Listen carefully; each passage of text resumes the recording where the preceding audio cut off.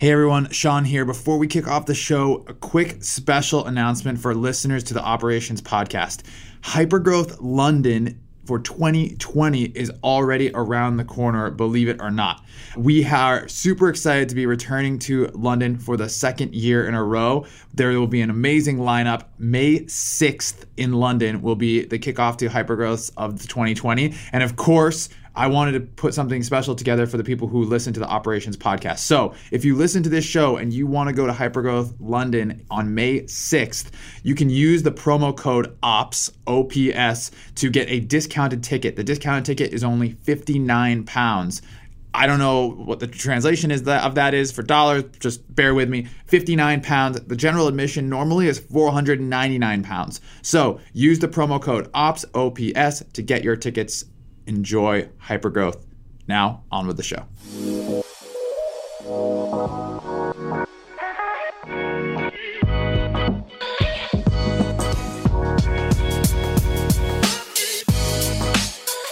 Hey everyone, welcome to Operations, the show where we look under the hood of companies in hypergrowth. My name is Sean Lane. One of my favorite parts of this show is that no matter who we talk to, from the tiny, super scrappy startup team that's just hitting its stride to the much bigger, more established operators from companies like Salesforce and Marketo and Eventbrite, there are always lessons to be found in these conversations that we can take back to our day-to-day roles. And we talk about looking under the hood of companies in hypergrowth on this show. Well, today we're looking under the hood of a Maserati. Better yet, we're looking under the hood of a fleet of Maseratis, Porsches, Ferraris, you name it, because this week we're going inside of Amazon. Yes, Amazon. And more specifically, we're going inside of Amazon Web Services, or AWS. If you haven't heard of AWS, this is Amazon's outrageously successful cloud computing division. So many of the apps we all use every day, like Netflix and Instagram, run on AWS. If you're listening to this podcast and you work for a high-growth software company, chances are your company runs on AWS too. To give you some numbers, in Q4 of 2019, AWS generated nearly $10 billion in revenue. More impressively, of the nearly $3.9 billion in operating income that Amazon captured in Q4 of 2019, $2.6 billion of it came from only AWS alone. So our guide inside of this behemoth today is going to be Daryl Alfonso, the Global Marketing Operations Manager at AWS. In addition to all of the impressive numbers I just said about the company, under the hood where we care about, there's some pretty crazy numbers too. Like the fact that they have one of the largest implementations of Marketo of any company. They have 1,500 Marketo users inside of AWS alone. So I wanted to explore what it takes to be a part of a marketing ops organization that's supporting that size and scope and scale. And in our conversation, Daryl's going to give us the scoop on what it looks like to be hiring with Amazon's leadership principles inside of marketing ops, or some of the lessons he's learned about boosting your operations team's productivity. And he's going to explain what the elusive title of email bar raiser means at AWS. To start, for people like me who haven't even sniffed companies the size of Amazon, I wanted to start with, what does marketing ops even look like inside of Amazon, and more specifically inside of AWS? Yeah, absolutely. It's a dream job for me as a marketing operations person. The scale and size and sort of resources that we have is second to none. And I think about that every day in comparison to the other roles that I've had. At AWS, which is we're a cloud computing company under Amazon, I'm part of the central marketing operations team. And we're a Marketo and Salesforce shop. So Marketo is our centralized platform of record for marketing. And there's a team of about 10 administrators that have control over the various different parts of the system, everything from system performance to database hygiene. And specifically, there's a great functional roles called training, and they're focused on training. And the reason why we have to focus so much on training is we have a really large decentralized model in terms of marketers using Marketo. I think it's one of the largest in the world. We have over 1,500 Marketo users all around the globe logging in and building their campaigns and deploying it in a decentralized way. AWS has multiple instances of Marketo, and within all of those instances, they're broken up into different workspaces and different partitions. It's doing marketing operations at incredible scale, and it's really challenging and fun. And the types of problems are really different than what I used to do, which was run marketing operations at small to medium sized enterprises and startups.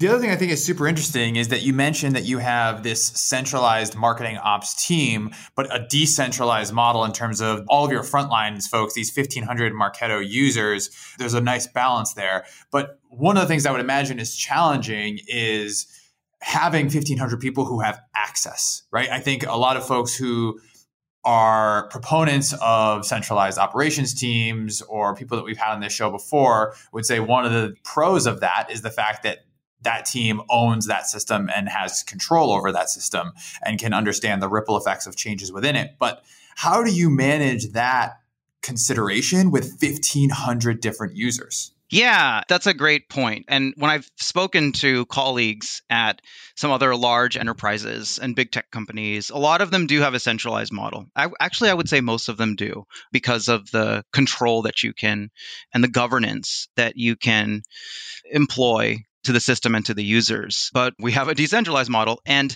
there's different benefits to that. And one of the benefits is it allows us to move really, really quickly, especially with small teams that are focusing on one of our single products or services, especially the new ones. They can move really, really quickly and leverage all the resources of a fully developed Marketo instance and all the things that go with it.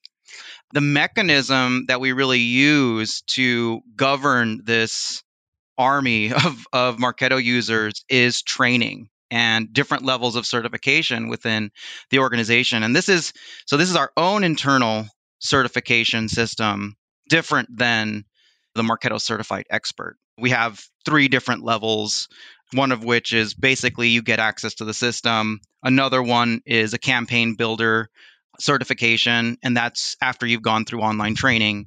And then the most rigorous or highest level of certification is something that we call Email Bar Raiser, or EBR.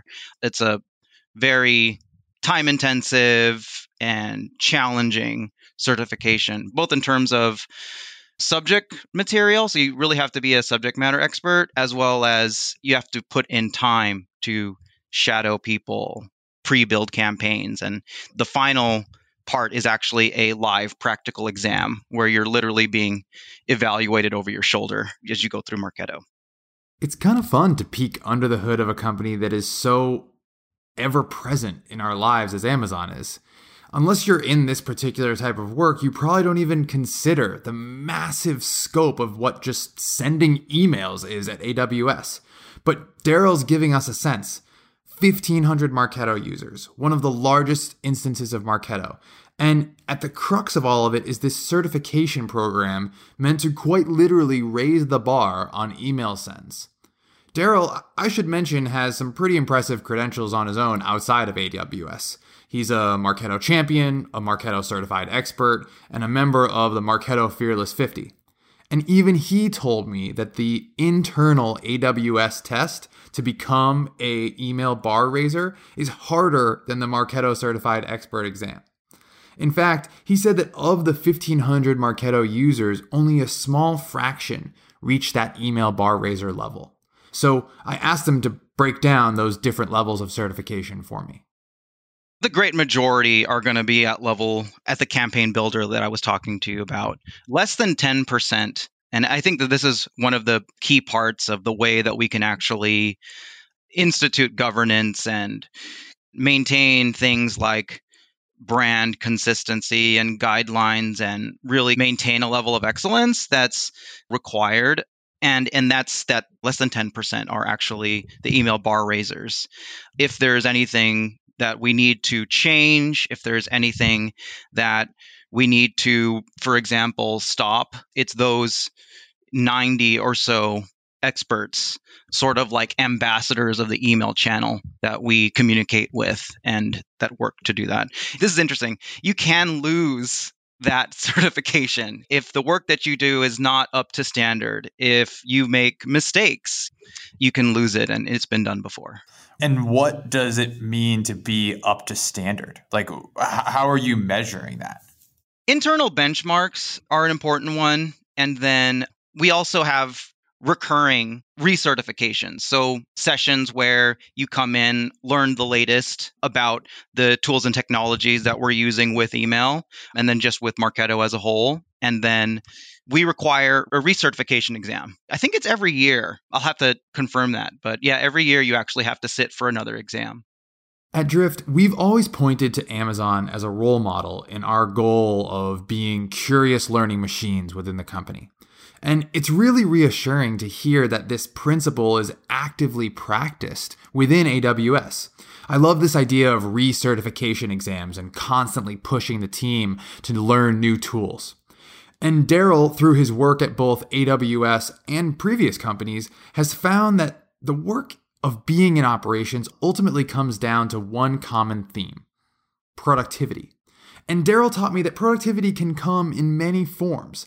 And there are some core lessons to be had whether you are the first marketing ops hire on a really small team or you're one of 1,500 Marketo users at AWS.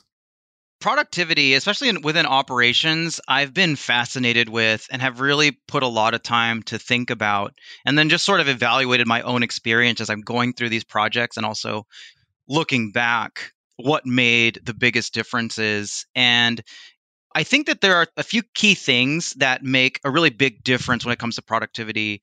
And I'll list it out because I've really been thinking about it. And these are automating and templatizing your workflows as much as possible, upgrading your team and making sure you have the right talent in place. And when I mean upgrading, not just upgrading and bringing in new team members, but also your existing members. Building your programs and processes with a training mindset. I'll get into that a little bit later. And then picking and prioritizing your goals correctly. I'll get into that too. It's having a balanced approach about your priorities. Okay, so let's take the time to unpack each of the 4 lessons Daryl just outlined. Number 1, automating and templatizing your workflows. So when we think about templates, I think especially within marketing operations, a lot of it is campaign templates, which can do wonders for improving your productivity. I had one of my good friends who worked at an events company templatized their entire year's worth of event campaigns and literally saved the entire team 50% of their time. I think that you can go way beyond just templatizing things like campaigns. I mean, it could be your projects. It could be all of your data normalization campaigns or standardization campaigns. It could be automated health checks of your system. Anything where you feel, I think a good way to look at this is if you feel like you're doing something over and over again in like a repetitive sort of manual way, it's a perfect time to think about automating it or putting it into a template. And when you say, for someone who's just starting out and maybe they are the first marketing ops hire at their company, when you say templatizing a campaign, what are the components of that you think are fundamental? Talking specifically about Marketo, I feel the other marketing automation systems will probably be similar, is you have the creative assets, which are going to be very similar. A lot of the makeup is going to be the same. And then the campaigns or the workflows within Marketo are going to be similar because it's a very, like for an event, for example, you have a very similar process where you're inviting people to come, you're seeing if they register, you're reminding them of all of the details about the events and what to bring. And then after the event, you are following up with them, thanking them for coming, and then passing them on to sales so that the qualified leads to sales. So that doesn't really change. Templatizing something like that can do wonders. If it takes you 2 hours or more to build that very meaty type of campaign, if you have a template and then just fill out the things that are different from the prior event, it saves 2 hours that year. And then one of the keys about productivity and operations, the larger your team is, the more time that you save because it multiplies. Like if you save 2 hours for yourself and then that cascades and saves 2 hours for each of your team members, I mean, multiply it by 100 if you have a team of 100, right? It's crazy to think about. I think that's the right way to think about it too. And I think so often operators have a hard time translating their work into value or assigning a dollar amount to the work that we're doing. And I think that time is a great kind of proxy for that.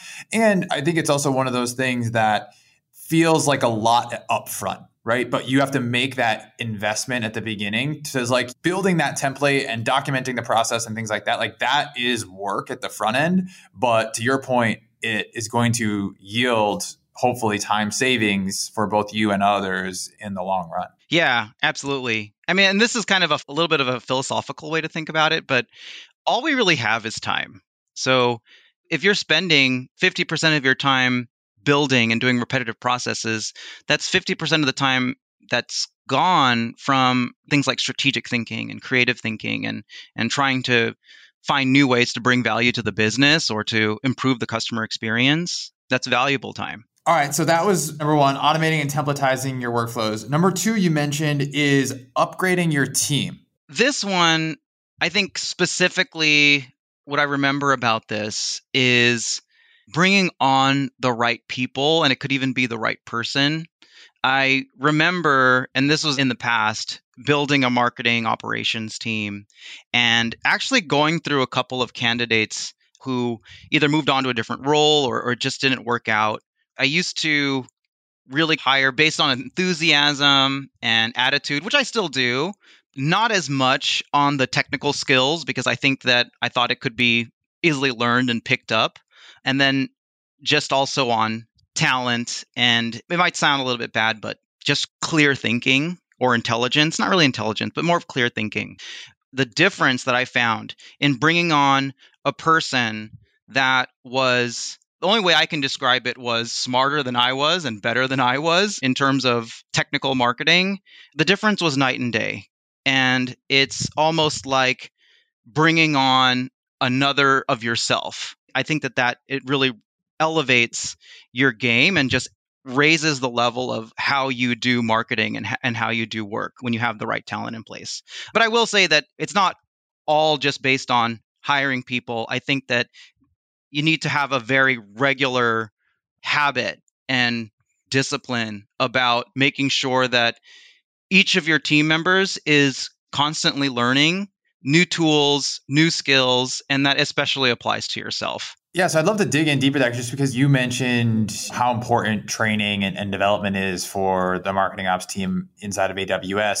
So first, on your first point about bringing in the right talent, is there anything unique about the way that Amazon screens or interviews for specific talents that you're looking for inside of marketing ops that you think is helping you now to put the right talent in place based on the lessons you've learned? So at Amazon, we hire for something called the leadership principles. And this is public information on our website. There's a variety of different things, and there's actually 12. But two that I'll specifically call out are dive deep and ownership. I think that dive deep, even for our leaders and the variety of people across the organization, we value people to be extremely detail-oriented and not just knowing the big picture stuff. We want them to be able to deep dive into problems, be curious about how things work, and be subject matter experts of whatever their role is.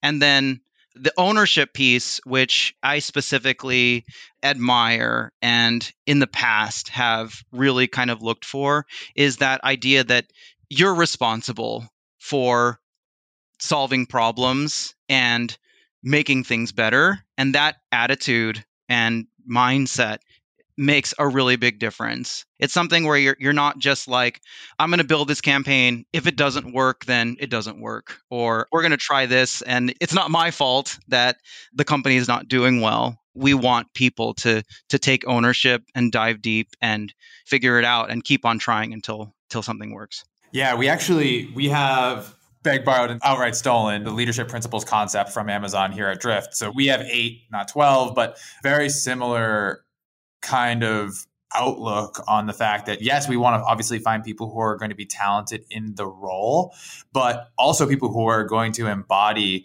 and practice those leadership principles every single day as a part of the role. And, ours are just slightly different flavors of some of the ones you mentioned with diving deep in ownership. But I too have found that if you are looking for those things inside of your interview process and you can identify them, a lot of the other stuff you can teach. And that's ultimately, I think, what you're getting at too, about for the folks that are on your team, whether they're brand new or they've been there forever, you're also bringing that long-term ongoing learning and training to the team as well, it sounds like. Yeah, absolutely. Like I said, it's a big part of the governance piece, but also I think that it's great business strategy to include training and development as part of it. Definitely a big fan of Drift and the way that you guys approach business. And I can definitely see just from my work with you and some of the other folks over there, I can definitely see those leadership principles coming through.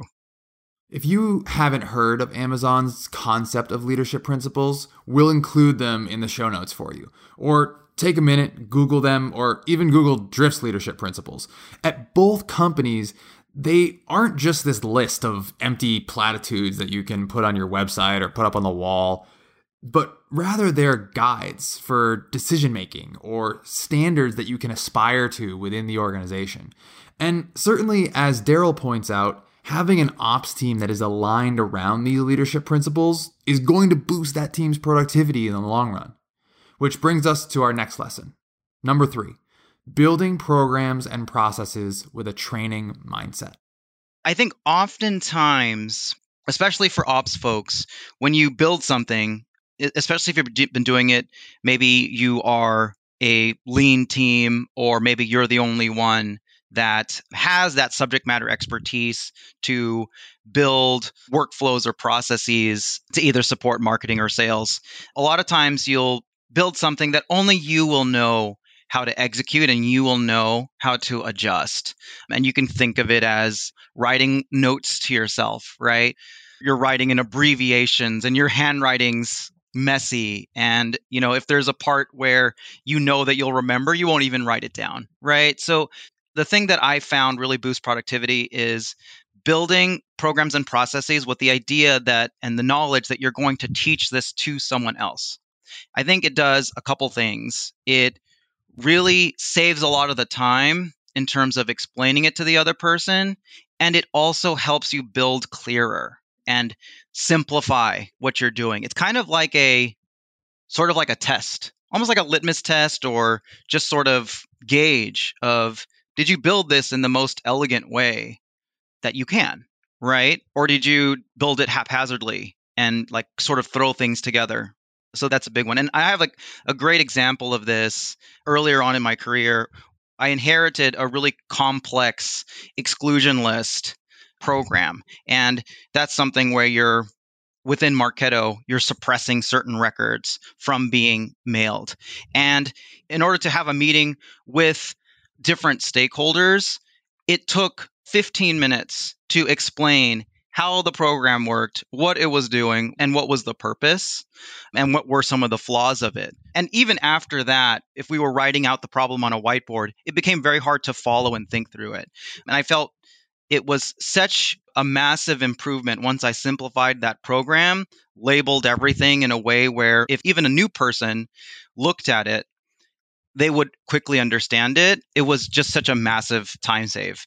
When you do things like that and when you simplify, it is yet another part of elevating your game and elevating your productivity level. You mentioned that building it in this way with this training mindset, which is a phrase I really like, is a nice litmus test. How do you actually gauge it? It's a litmus test for whether or not other people internally are going to be able to understand it, whether someone new is able to understand it. What is your process then for saying, okay, I think that I have built this thing with a training mindset, but how do you confirm that? Yeah, that's a good question. I think some of it's going to be subjective. The variety of things that you tackle in operations, I don't know that there's necessarily a checklist of things where you can say, okay, this is built with a training mindset. But I think that a few ways that I do it is if I can explain what this program is about to another person in just a matter of minutes and they can understand it really quickly, I think that's a great way to do it. Another way that is more reactive is when you build a program, put it in place, and no one else can adjust it, no one else can make changes to it without consulting you. That's also a red flag of, okay, this is probably too complicated. At the very minimum, it's not organized and ordered in a way where someone can quickly pick up what's going on. Yeah, I think the other piece of that too is that ultimately for any of those processes or programs that you're building, if you ever as an operator want to grow in your career to the point where those are no longer your responsibilities, there's no way you're going to be able to pass that off without that level of simplicity or that level of training mindset inside of those programs, right? Like if I own a whole bunch of processes at the company and I've hoarded these processes in my own little domain, for me to grow, I can't give those things up without being able to clearly articulate to somebody else, here's how this should work. And so if you are spending all of your time explaining how those processes work, it's going to hinder your own growth and your own productivity as well. Forget about the people around you. Absolutely. Absolutely. I totally agree with that. And it's a good motivator too.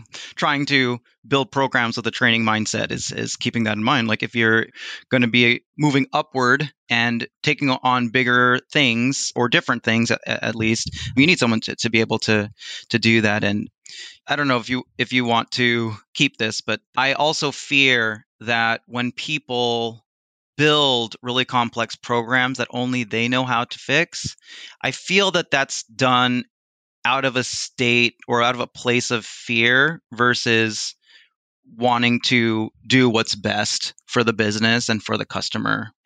What I mean by that is they're trying to make their job invaluable, but not a real way. I completely understand what you're saying.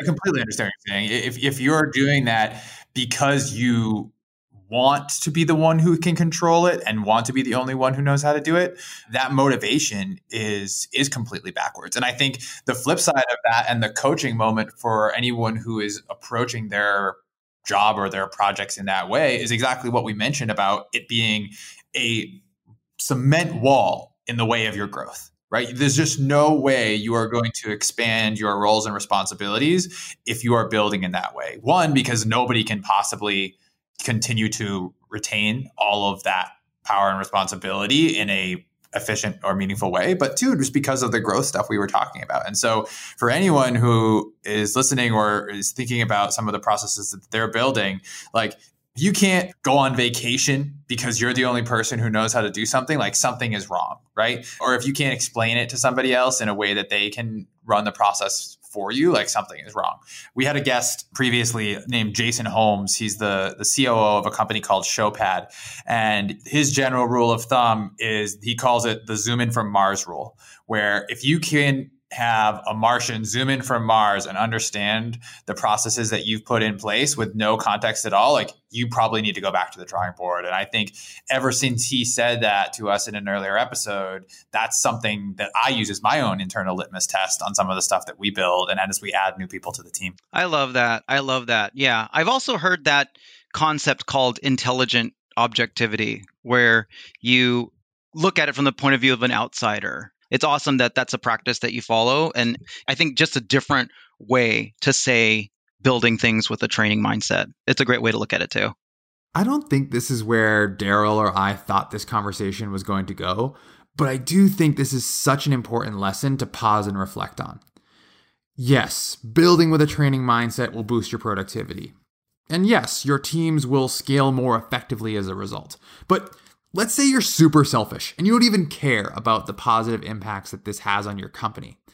This tactic, this idea of building with a training mindset is still in your own best interest. Building with this mindset is only going to open you up to further growth opportunities. If you hoard all the knowledge and all the control just for yourself, you're only going to continue to be responsible for those same things forever. So doing it in this way is going to open you up to further opportunities. All right, that's number 3. Building programs and processes with a training mindset. All right, last one. We've reached number 4 on Daryl's list of ways to boost your team's productivity. Number 4, picking and prioritizing your goals. And just like most of the decisions we make every single day, Daryl explained to me that it all comes down to how you spend your time. You can have people, for example, working really hard and really productively on the wrong things. That is massively unproductive, right? Whereas the complete other side of the spectrum, if you have someone that is half working without even all of their effort on something that is really, really important, it could actually be more productive. So in that way, I think that picking your goals and priorities to align with both the business and both for stability is really important. So one of the challenges within operations is trying to tie your work with business results, right? Trying to tie it with revenue and things like that. So you have to do things that keep the lights on, right? And there are massive things that can go wrong if you're not prepared for it or you're not thinking about it in advance. Things like GDPR, for example. So the way I like to think about it is rather than struggle to figure out what should our priorities be, I think you should split them up. And you have half of your goals be tied to business impact, specifically revenue, lead performance, customer engagement, those types of metrics. And then half of your priorities be focused on stability and fortifying your existing systems and processes with the goal of, like I said before, keeping the lights on and making sure that things are running efficiently.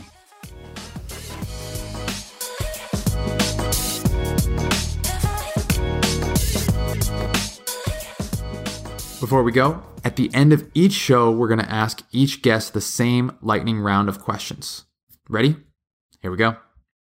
Best book you've read in the last 6 months?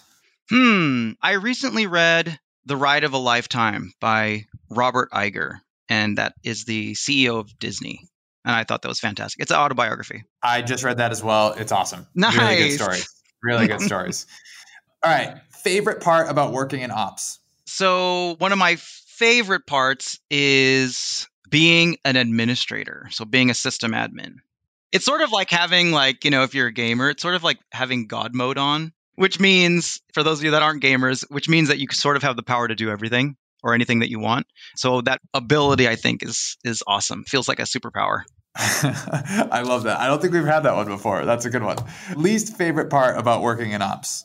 I also actually think it's being an admin. And here's the reason. So having that ability to govern things and create things, you always have, I think there's a stress that comes with it that you could have impact on something. So for example, let's say you're not an admin and you're building campaigns and something on the other side of the world goes wrong, you can really sleep tight that night and not even worry about it and saying like, well, that's not my fault. But as an admin, you actually may be able to do something within the system or with that team, being a global admin, with that team to make the issue better or stop the bleeding or something like that. There's an incredible amount of stress that I think can come with that if you don't manage it right. With great power comes great responsibility type of thing. Yep, that's it. Someone who impacted you getting the job you have today? Let's see. So Joe Wrights, who's a good friend now, I met Joe through the champion program, the Marketo Champion program. And he's like a 5-time champion of the year. I met him through the program, and he is actually the one that told me about this role. So value of your network, definitely. Last one piece of advice for someone who wants to have your job someday.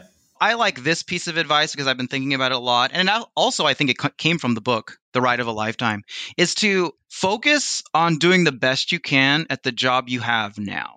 What that means is even if you want to move up or move ahead or do something else, there's always going to be value in solving problems and improving what you're doing today. That value could come both in terms of business results, but I think there's a lot of value that comes personally to overcoming challenges that you can't really learn by doing anything else.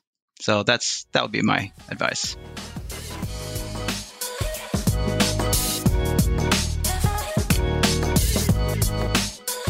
So many great lessons from him and the team at AWS. And thank you to all of you for listening. If you took some lessons away from today, please make sure you subscribe to the podcast. If you clicked on this from LinkedIn or got referred to it from a friend or a coworker, click subscribe. We have new episodes every other Friday. They'll show up in your feed wherever you want to find your podcasts. Also, if you enjoy the show, please leave us a 6-star review on Apple Podcasts. It helps other people to find the show as well. 6-star reviews only. That's going to do it for me. Thanks so much for listening. We'll see you next time.